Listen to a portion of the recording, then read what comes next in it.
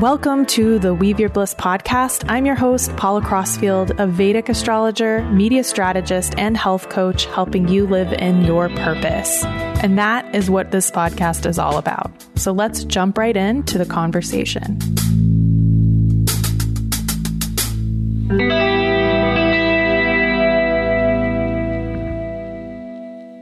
Hello and welcome to the Weave Your Bliss podcast. I'm Paula Crossfield, and I'm super excited to introduce you to my guest today, Brenda Kwan. Brenda is a yoga teacher living in Honolulu, Hawaii, where she is from. And she is also a PhD, a Fulbright scholar, and an award-winning writer with a background as a Reiki master and energy worker, and with over 25 years of teaching, writing, and literature. She is also very skilled at restorative yoga and yoga nidra. You can find out more about her at Brenda Kwan, that's KWON.com. And we're going to jump right in here and hear from her. We have so much to share. She talks about prana and how we relate to our own body and mind and spirit, and gives some really good tips about how to work with mental health issues. If you're an activist, for example, and you're trying to help further the cause of social justice, she talks about her own experience working as an activist and not seeing it complementary with yoga early on, but now seeing the brilliance of how those two things work together. So I'm really excited to share this episode with you, and I hope that you get a lot out of it. Please do subscribe wherever you get your podcasts and leave a comment for us so that we know if this podcast is helping you. And please share it with someone else if you think that they will enjoy it too. Thank you so much for being here. So I'm super excited to have Brenda Kwan with me here today. As I mentioned, Brenda's a wonderful yoga teacher, yogi, professor, writer, all these wonderful things. And we're going to jump right in here and start talking about it. Welcome, Brenda. Hi, Paula. Thanks for having me. Thanks for being here. You and I have been on a lot of yoga retreats together. So I just want to start by talking about that. What was your first exposure to yoga? And is there like an experience that you remember that really made you feel like you were home? Oh, great question. They say that the yoga finds you as much as you seek it. And I had an exposure to yoga actually probably in my 20s was the first time. I was in LA and it was kind of the whole Shiva Ray. Everybody was so excited. It was the new thing. And while I felt good, it just didn't grab me. It wasn't a path that I went on. And for a lot of reasons, one of them being that I was in grad school and my depression was really starting to become something that I could no longer ignore. I started doing some other trainings, and that's what led me into things like energy work and Reiki and pranic healing and Qigong, and all these other different modalities that I loved. And essentially, that was carrying me through my 20s, my 30s. And then as I started to get to the end of my 30s, I had the classic, I know the word adrenal crash is now debated, but I had what you could call an adrenal crash. And I didn't know what to do. So nothing that I'd been doing before was working. And a friend was saying, there's a studio that just opened up in Chinatown. You know, we should all go after New Year's. And we did. And it was that very first practice where I could feel prana flowing in a way that I'd had it before. It got me back into my body when I had been abusing it for decades by overworking and saying yes to everything. And I knew that that was the path that I was going to stay on for the rest of my life. Well, that's so beautiful. Thank you for sharing that and for talking about energy healing and prana, because that's really where it starts, right? So you brought up depression. So I just want to ask you, like, has yoga and the energy work, has that been a really important part of healing that or working through that? One of the things that I appreciate about Dr. Svoboda and all of my teachers, but in particular Dr. Svoboda, is his insistence that there is consciousness in what we think is inanimate. There is also prana in what we can't see. And I really understood how limited our senses are. And so once I became attuned to prana, and that was through things like poses, once you finish an asana, you can pause and you'll feel where the prana is moving. And it's fascinating to me. It still is.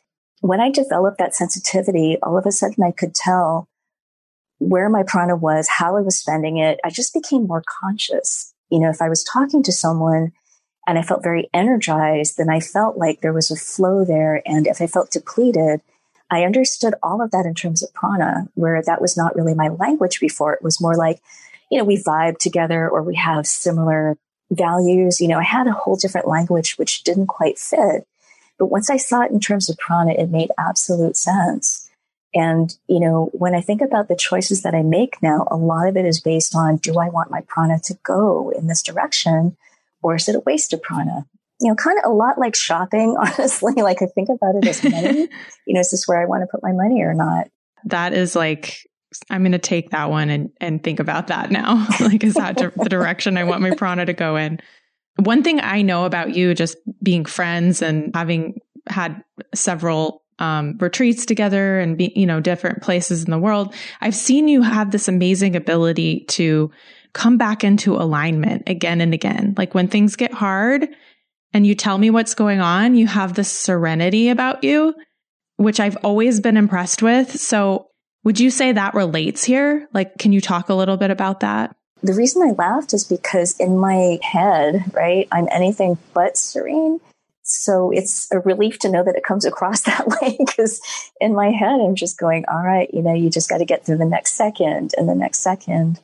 But that being said, I will say that there were a lot of challenges that got thrown at me this year that I won't go into, but they're extremely personal and very devastating, and things that I did not think I would survive if they happened. And then I knew that, there's a line from a book written by this author, Wendy Lao Yong. And the first line says, living things prefer to go on living.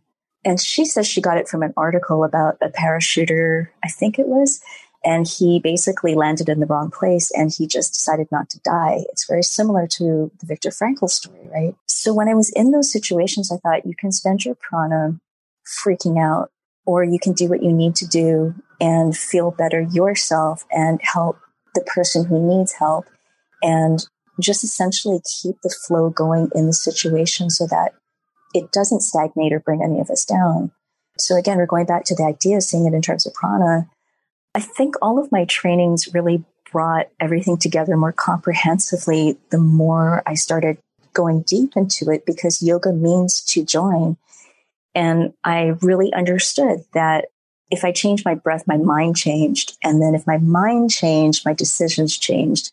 And if I did that, then my karma would change. And if my karma changed, I had a greater sensitivity to whether I was personally invested in an outcome or whether I was doing something because it was needed. So it just became this big cloud of things that formed itself into a constellation that really made sense. And it's surprising to me, and I don't mean to brag, but I'm surprised that I'm not a massive mess right now, considering what went on. But I think it's because the prana continues to keep on flowing at this time. Well, I think we should brag. You're doing great. In my younger days, the way that I coped was, the usual things like substances, right? All kinds of abusive things. It's a really huge relief to find out that you don't have to do that. And you do have something that works way better, and also that doesn't have its negative effects. There's no hangover, you just get clarity. The more you do it, the more clarity you have. It's hard to beat that. At the same time, I think the challenge I'm having now is the self-compassion, because I'm so concerned with, can I do this in a way that's proper and right and compassionate, that I forget sometimes to forgive my own humanness, in situations. So that's the piece I'm trying to work on right now. So let me ask you this, like when something's hard and you've just found out about it and you're feeling stressed, like what do you do now? What's different about, do you have a technique or do you have something you reach for that helps you in that moment to kind of realign? Wow, I love that question. This may be super unsatisfying, but it is the answer. When I was studying with Rod Stryker, I remember that we would have these retreats and people would ask him questions and he would answer, but more often than not, he would say, just practice. That was his answer to everything. And it became kind of a joke, right? So whenever you had a problem, you would just say, just practice. Except he was right, because Krishna Das says this thing about how you can't think your way out of a mental prison. And we're so trained to be cerebral that I think we try to do that. And so a lot of times it was shifting out of that thinking and going to the practice, whether it was pranayama and stabilizing your mind with your breath, or whether it was restorative yoga and learning to slow down, or whether it was yoga nidra and learning to truly surrender. It's like you just start using the tools that are there. And then this other thing happened, which is when you give prana the permission to do what it needs to do, and because it is more intelligent than we are, it does the job for you. For instance, this past summer, there was an emergency that happened and I got called to a scene and I actually blanked out. My sister had to tell me what happened because I don't remember.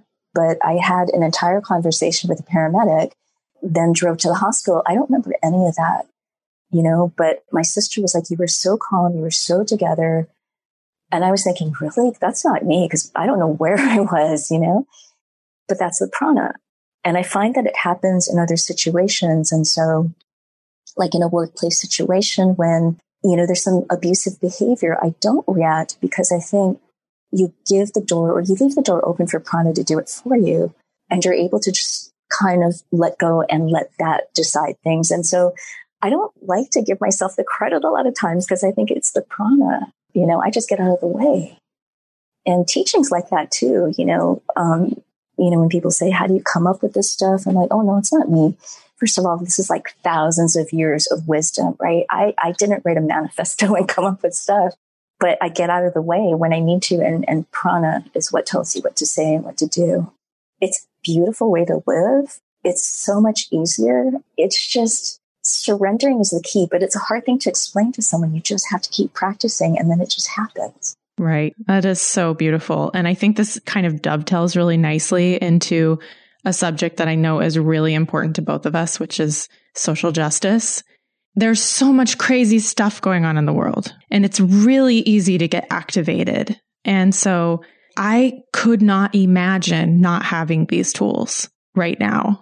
Every single day, I'm grateful for my practice. And that sort of speaks to what you're saying is you can always return to it. It's like a gift, that your teachers have given you. Right. So I don't know if you want to speak a little bit to that. Absolutely. One thing I've noticed is in the spiritual community, people are starting to catch on, but there is this sort of thinking that we can just ignore the social or the political because we've somehow transcended it. And I'm just using the general we. I do not agree with that, but I see that. And I see people putting up the black squares and then next thing next, So this is a big question, but what do you think about all of that? It is a big question, but it's so on the mark because when I was in my 20s, I was an activist and I was getting arrested and doing all of that. I was so angry and, all I could do was see what people were doing wrong and it just frustrated me. And especially because one person cannot change an institution. And it sounds sort of unhelpful, but I mean it. In my head, I was like, if I just did the right thing, it was very egoic, then this whole system would change. And that's just not how it works. So I started getting sick. I started getting angry and I started looking at all these other people who were longtime activists and seeing how completely drained they were. And they had these beautiful hearts, but they were so beaten down.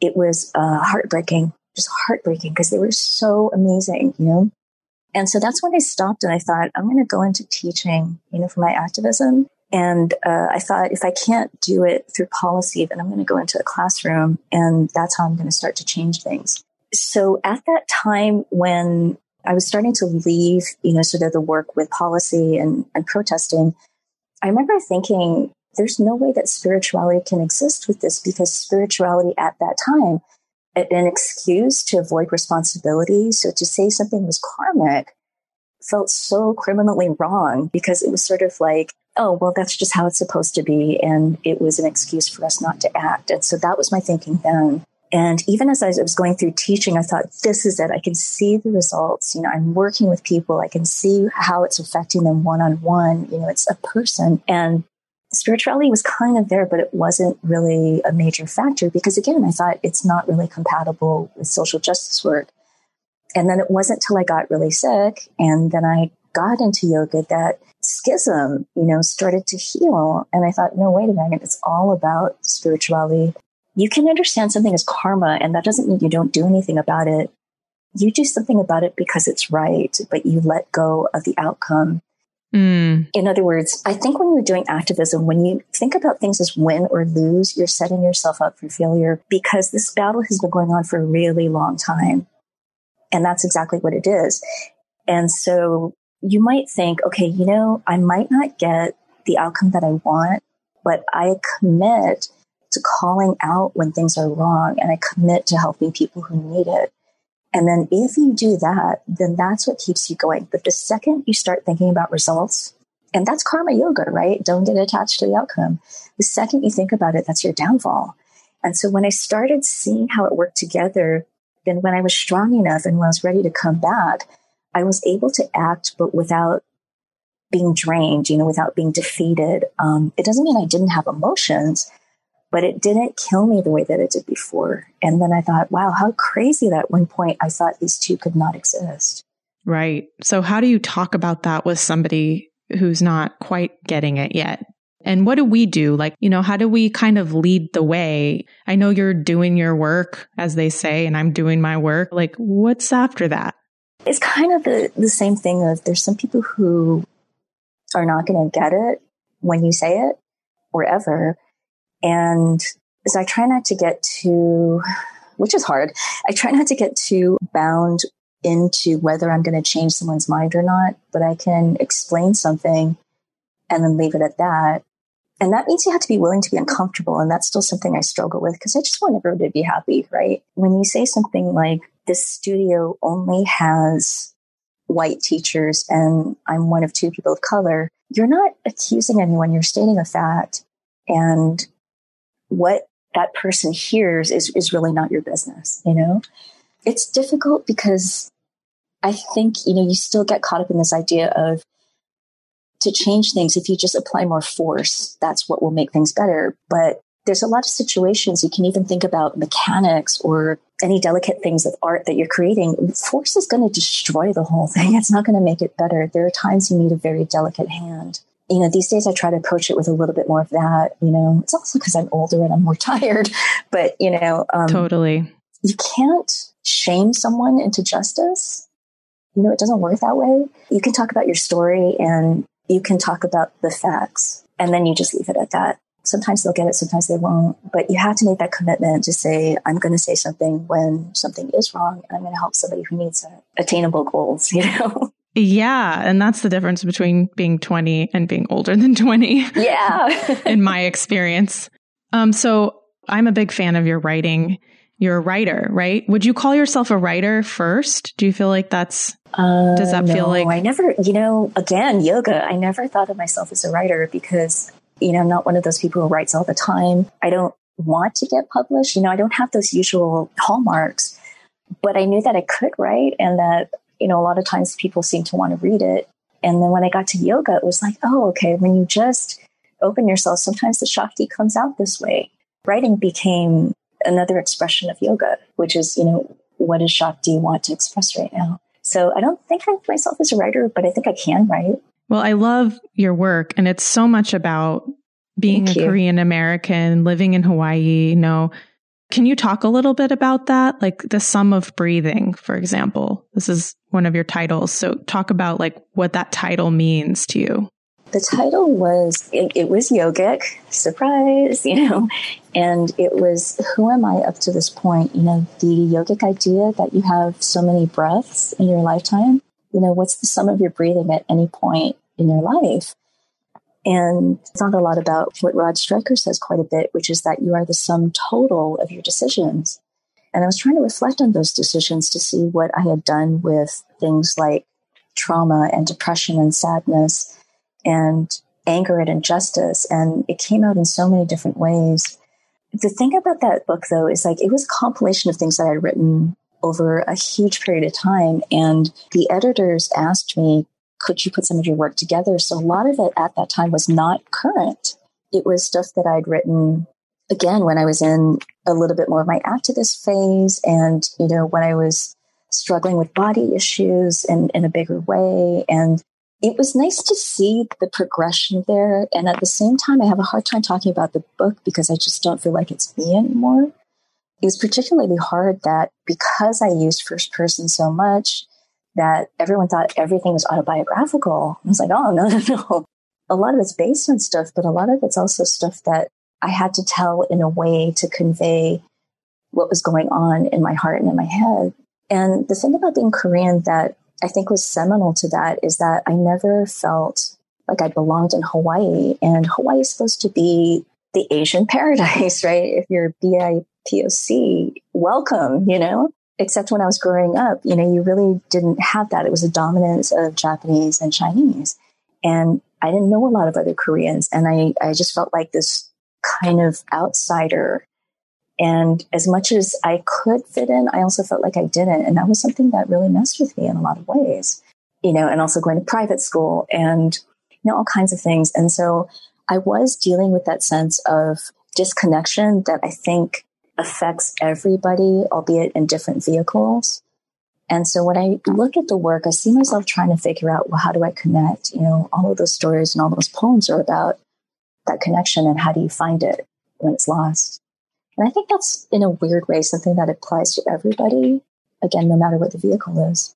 Totally. And your writing is so beautiful. It's like, it feels just like a joy to read. It doesn't even matter so much what the content is. Like, I know you're so associating it with yourself, but it's just such a beautiful unfolding. And so that made me think of prana again. If we come back full circle and you're saying, how does the prana or how does Shakti want to be right now? And like, that can be some piece of writing. So can you talk a little bit about like your process with writing? Yeah. I didn't write for several years because I didn't have anything to say in that way. I stopped going to things like writers' conferences because people would talk about the number of words that they wrote every day and which writers they were reading to look at things like form and structure. And I was sitting there going, I'm such a fraud. I don't belong here, right? They were talking about the publications they were going after. And I just thought, I really don't belong here. And then I just started realizing, look, just because you have a different process doesn't mean that you don't belong here. And my process was much more spiritual, which is when I have something to say, I'll say it. And then I went so many years without really, again, having anything to say in that way until very recently when, I became a caregiver for my mother. And there are all these things that are happening because there is the classic role reversal where you're caring for your mother, but also sharing space again and having the ghost and the legacy, again, residual prawn patterns of how you were with each other are things that you have to actively engage with and let go so that you're not living in the past. There was so much going on and I found that I couldn't talk about it conversationally. It's like I would try to explain it and I just couldn't. And I'm not particularly good at drawing, it was the words. And so I just started writing it. And it was in that way that I felt like this is exactly what I'm trying to tell you. And look, it came out in a poem and it was better than anything I expected. So it's a lot about trusting that you don't have to produce all the time. I think that's also our weird, puritanical heritage, work, and also our capitalist thing about you always have to produce, but you don't, art is not something that's on demand, right? It comes from someplace and you have to be in a field where it can happen. And you're also okay if the field doesn't have anything for a while. That strikes me as very much going against the patriarchal norms, the white supremacist model. It's like an invitation. It sounds very cyclical, very feminine, rather than like lording over and willing over, demanding that it be there. Yeah, I love that. That makes sense. Yeah. When you follow the moon, it can support your energy and your mind. Get the free moon guide for 2021 at weaveyourbliss.com and find out when the new and full moons are for the upcoming year and get remedies to help you. Just go to www.weaveyourbliss.com and it's at the top right hand of the page. Enjoy.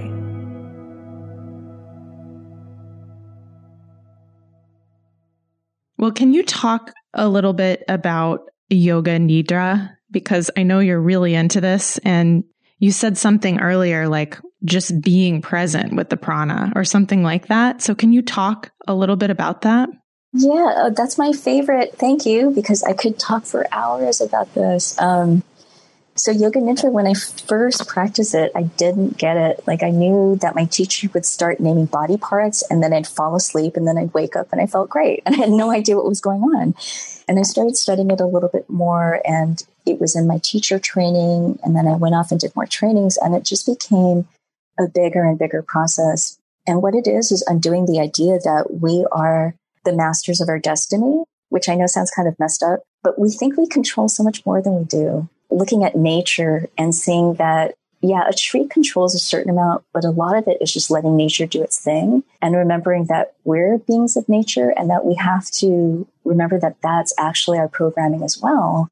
That changes everything, but that goes so against the grain of everything we're taught, which is you have to plan things out. And if something went wrong, then your plan was flawed, and if you don't try, it's all going to stop. It's actually going to start decaying. All of that stuff is so opposite of Yoga Nidra.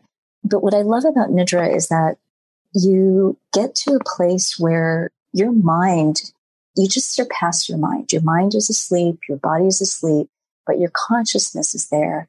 And when you go to that kind of spacious consciousness, then those thinking patterns fall away.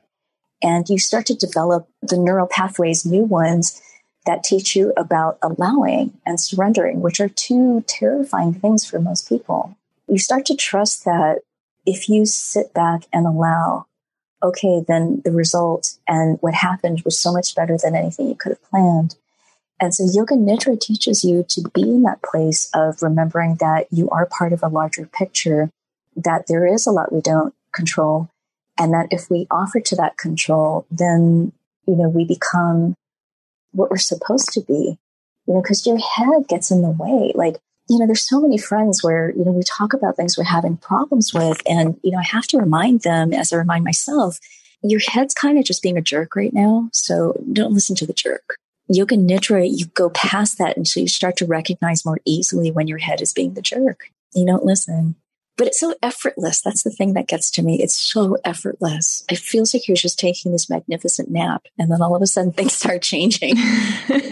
Like, I still remember, and they keep going. Like, most recently, I was telling my yoga students, I watch Cheers reruns sometimes as a way to just, turn off and just, stop thinking. And I could never stand Diane Chambers. Like, she always bothered me. I always thought, I get that she's playing a character, but she's so annoying and all of that. And it's been that way since the show was on and when I've watched any reruns. And then recently I was watching it and I was thinking, she's so funny. I'm like, she's perfect for this role. And I was like, wait a second. And it was like I was almost trying to hate her because I wanted to know where it went and I couldn't. That's magic. That's what Yoga Nidra does, is suddenly you're just different about something. Oh my God, that's amazing. Yeah. It really is. I feel like everyone needs to do it. It's so cool.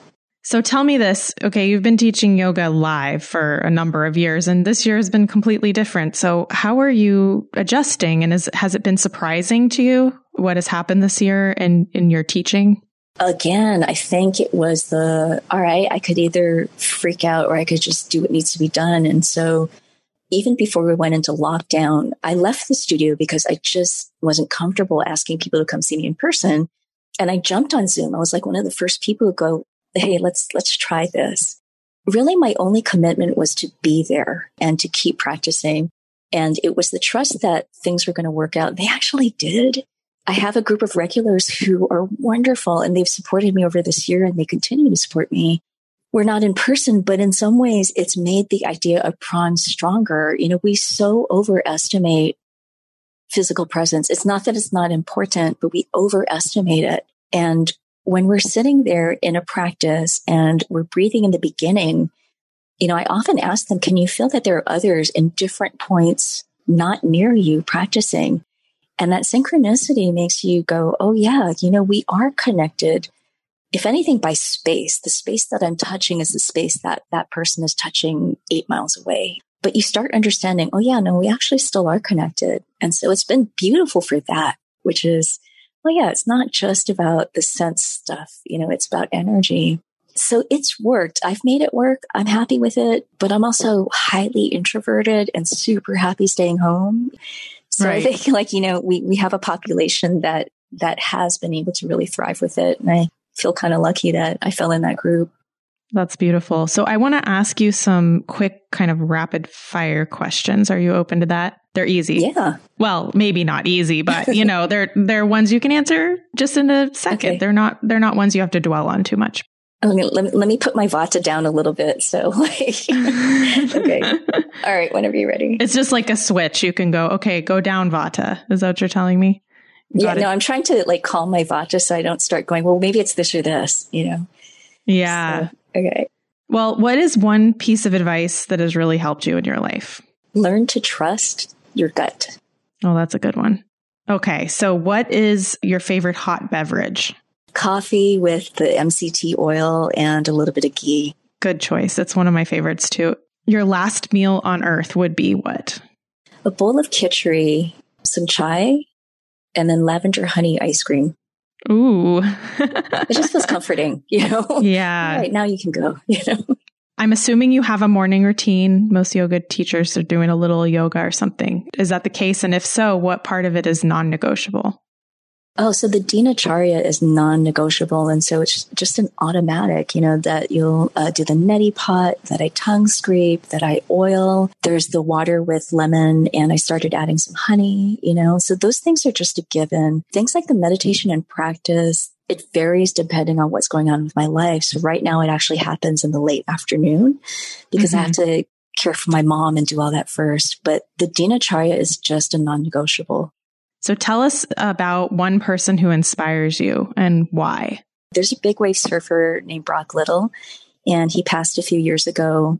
And his brother is Clark Little, who is a very famous wave photographer. So their mother, Doric, and I worked together at HCC. She passed last year, and I miss her all the time. This is a woman who was born in the Midwest. And so first of all, she can make friends with anybody. It's amazing. She genuinely cares about people. I never see her make small talk. I see her have conversations. She's very feisty and forthright and believes in doing the right thing. She's not afraid of what people think about her. There were so many things that I learned just from watching her. And I thought she is the biggest badass that I've ever met. And she was this beautiful, devoted mother who didn't want her kids to be anything in particular. She let them flourish, and they both became just huge, huge accomplishers in their fields and their passions. So yeah, there was a lot that I learned just by being around her. She didn't even know. I love that. What does it mean to you to be living in your purpose or to be doing what you're meant to be doing, what we might call dharma? So that one was tough because I think you're right. And a lot of people are right about saying that it's defined almost as career nowadays, which is not really what it is. It's the thing that makes you you. To go back to a predictable answer, it was Yoga Nidra. I started realizing, well, when do I feel that I am the most surrendery? I know that's not really a word, but, but when does that happen the most? And it was when I was teaching. And I thought, oh, okay, that's it. When I'm sharing, which is also, nurturing somebody. Like my cats all have various things missing. And I just love them to death, so that's when I feel the Shakti comes through the most, So when I'm nurturing and teaching, because again, you're chronically sensitive and you realize, oh, okay, this is where it's happening. That's when I realized, oh, okay, this is what it is. So something people might not know about you. I have a California and a federal arrest record. We'll leave that one there. No, it was for protesting. Oh, okay. But that's the one I like to, that's the one I like to share with my students. And then I feel horrible because they'll come to me and tell me oh, really, thank you, miss, for saying that. And they'll tell me their story and I'll be like, oh my God, I'm so sorry. No, I was protesting. Nothing like what you went through, Anyway. So tell me a book you're reading right now that you love or one that you've read recently. There's a book that I started reading about depression, and it's called Lost Connections. The author I'm going to have to look up. His last name is Hari. And this is somebody who was diagnosed very early and then got on the medication train and believed, like we all do, that there was an absence of serotonin and these medications would put it back and then he'd be fine. Except that he recognized that he wasn't fine And it's true, when you're on meds, you still have your cycles, you still struggle. So he really got to the nature of it. And he saw that depression was actually a survival mechanism born out of experiencing trauma. And it's mind blowing. I'm still going to take my meds, but it shifted the way that I see depression. So it's called Lost Connections. And we'll put that into the show notes so people can check it out. The last question on the rapid fire is, what is one thing that brings you joy right now? So we kind of have talked about a few things, but if you want to share one thing that we aren't already aware of. It's my cats. They're just little aliens in cat suits. And it's fascinating and wonderful to communicate with them. I'm always happy to see them. They're just, yeah. It's animals, of course, across the board. But right now I live with 3 cats and they're really the joy of my life. Is there anything else you want to say? I don't know if you want to talk more about mental health or you want to share some things that are helpful for you. Going back to the mental health thing, the reason that I resisted medication for so long, so I was supposed to have started in my 20s and I thought, no way, because I knew a very good friend of mine had bipolar and I saw what she was going through and I thought, there's no way, I don't want to go on meds. And that's why I did all the energy work and all that. Then when I got to yoga, I thought, okay, this is it. My problem is finally solved, except that I was still falling into these periods, And so I was really, really resisting and I didn't know what to do. So I talked to 3 teachers and they all said, take the medication. They were saying, this is a hard world. And if that's going to fill that gap for you, there's nothing wrong with that. One of my teachers said, the divine comes in a lot of different things. And in your case right now, it might be that pill. That was really beautiful because I think I had so much shame because there is this almost, I think it's changing now, but there was this dominating idea that you can yoga your way out of depression. Mm-hmm. And if you just have the right pranayama and that it'll be fine, but it wasn't. So I think it's good at treating some things, but there are other people who kind of suffer more seriously that kind of thinking can be really damaging because I still had, and still to some degree, some shame about having to take meds. Maybe I'm not that great a yogi then, or not a yogi. Maybe I'm just not that great a practitioner. That's something I think we need to be a little more attuned to as yoga teachers, is the dialogue around anxiety and depression, which I think is, I forget, but there's so many people afflicted by it now. Oh, it's rampant. It's it's going to be the most prominent disorder that people face by a next year or something. I have to look that up, but I heard from Dr. Scott Blossom, when they did their Ayurveda and the microbiome, gut brain health, they were talking about that.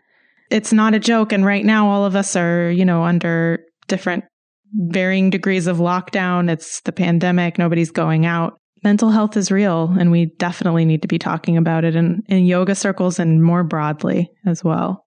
Right. And avoiding that toxic spirituality thing of hey, good vibes only. Well, that's not how life works. Not always sunny. It's, there you go. Right. And so if you're not willing to look at the hard stuff or the shadow stuff, I don't know how deep your practice is going. Totally. And that comes right back to the conversation on social justice. You have to acknowledge that there are things in this world that are not going well and that we need to help all beings be respected and feel good in this world. Mm-hmm. That's part of the yoga, in my opinion. Absolutely. So tell us how people can come to your online classes. I do finally have a website. So it's Brenda Kwon. My last name is spelled KWON.com. And I have some things about Ayurveda and writing and also doTERRA, so we love the essential oils, our plant friends. So anyway, my class schedule is on there as far as how to register and all that other info. So BrendaKwon.com. I also have an Instagram, which is BrendaKwon_yoga. Beautiful. I could talk to you all day. I feel like there's so many other topics. We could have talked about essential oils and our skincare routines and all kinds of things. So I'll have to have you back on the podcast. Next time. Totally. Well, thank you for your time. Thank you, Paula. I really enjoyed this. And have a good day. You too. Thanks. Thank you for listening to this episode of the Weave Your Bliss podcast. We hope it was inspiring for you. Please subscribe wherever you get your podcasts and leave a comment for us. I want to thank the team at Team Podcast who helped get this podcast out to you, and also to thank the musicians who were the creators of this beautiful music we're listening to now. It comes from an album, Fragments of a Season, by Alexis Georgopoulos and Jeffrey Cantu-Ledesma. So check it out wherever you get your music. Have a wonderful day, and we will connect soon on a future episode.